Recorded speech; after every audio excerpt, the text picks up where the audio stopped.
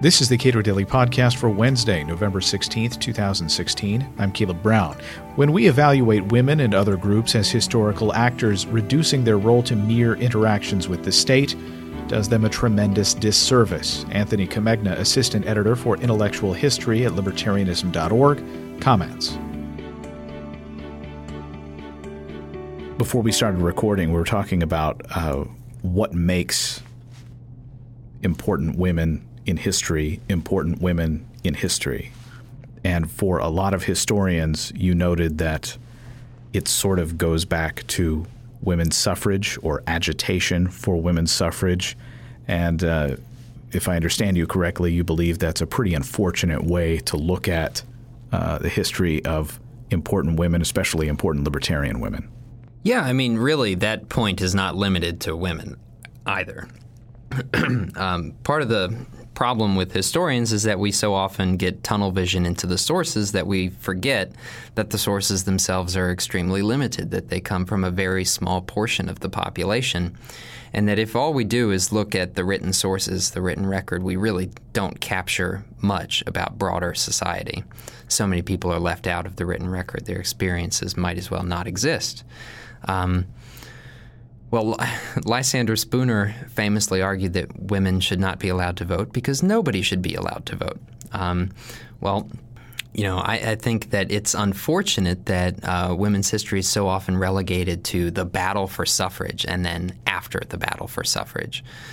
Because it basically erases everything else about women's lives, everything else about what they find important, what they value, what they work toward every single day, how their daily actions add up to what we call history, what impact they have on the world aside from when they cast their ballot.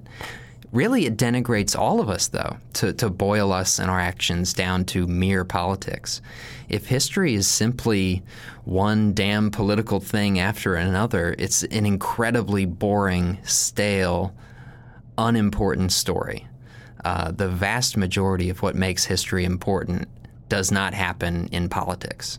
Catherine Williams, one of these Dorite activist women, amateur historian, in her book, The Neutral French, there's this amazing, she's writing about the Acadians who were kicked out of Nova Scotia in Canada after the British won the 7 Years' War. So they kick out the French Canadians and they kick them down to Louisiana. And Catherine Williams says, well, how terrible this is. I'm going to write this book to remember their legacy so these people don't get erased from the historical record. And she has this amazing footnote in there where she says, you know what, if we could somehow go so far into the future, if we could look at God's book of history, like, you know, the book where you open it and you say, all right, I want to see what happened on this day at this exact time in this person's living room. And then the book like shows you the picture of, you know, the events that happened. If you had God's book of history, how many of the wars and the miseries that man has done to one another would be the result of some scheming aristocrat or another? Someone at court is agitating for their own pockets to be filled, for their own interests to be pursued, and that's how we get public policy.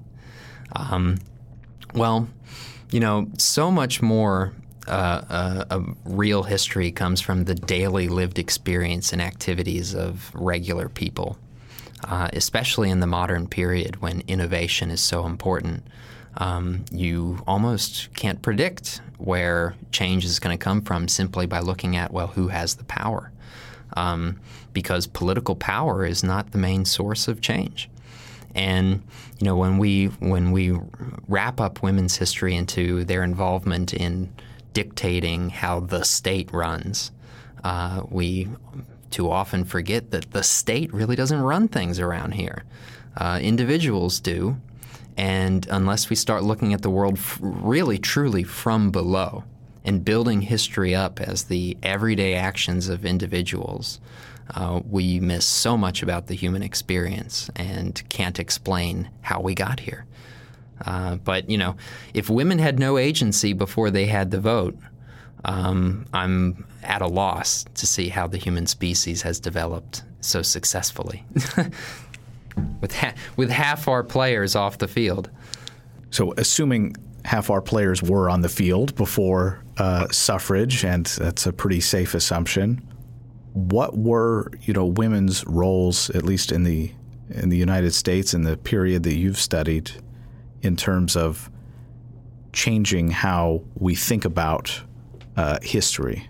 Well, historians usually talk about women's role in the 19th century, especially in terms of separate spheres.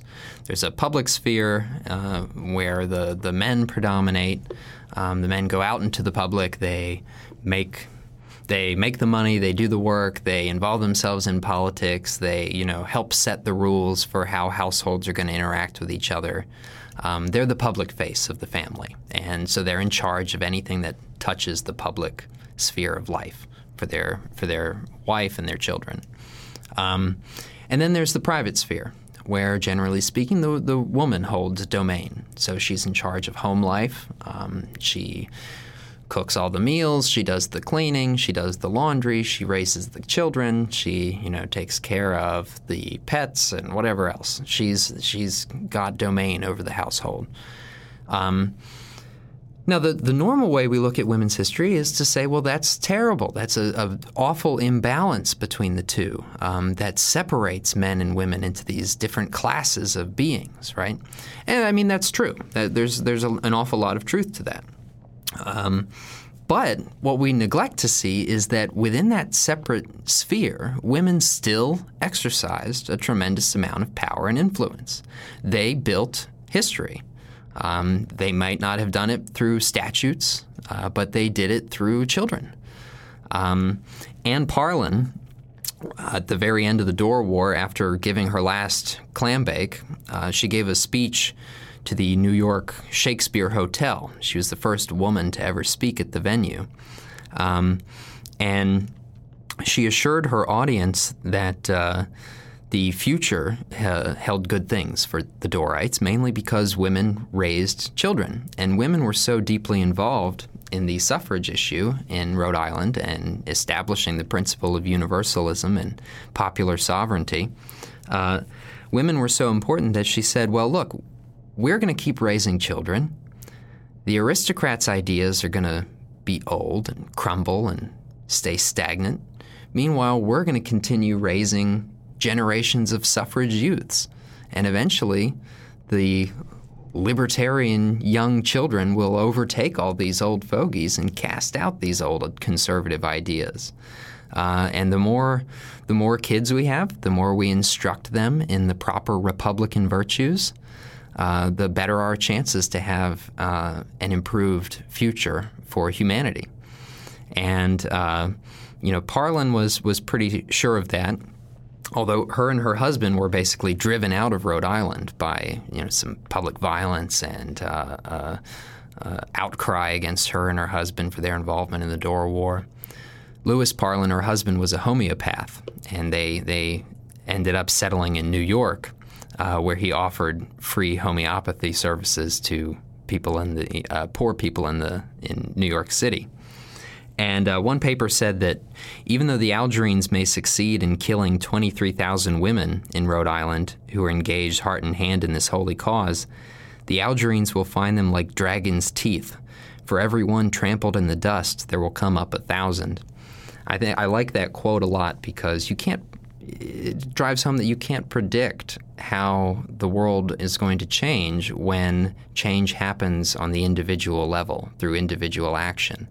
If you funnel your individual activities, both yourself and whatever groups you're involved in, if all of you funnel your individual activities through the vote and through the state, it's all going to come out state the other end.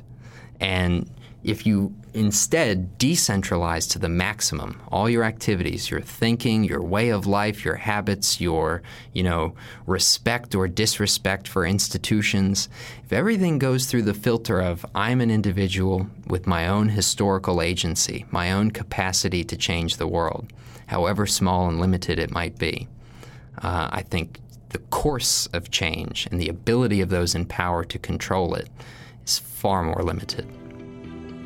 Anthony Comegna is assistant editor for intellectual history at libertarianism.org. Subscribe to this podcast at iTunes, Google Play, and with Cato's iOS app, and follow us on Twitter at Cato Podcast.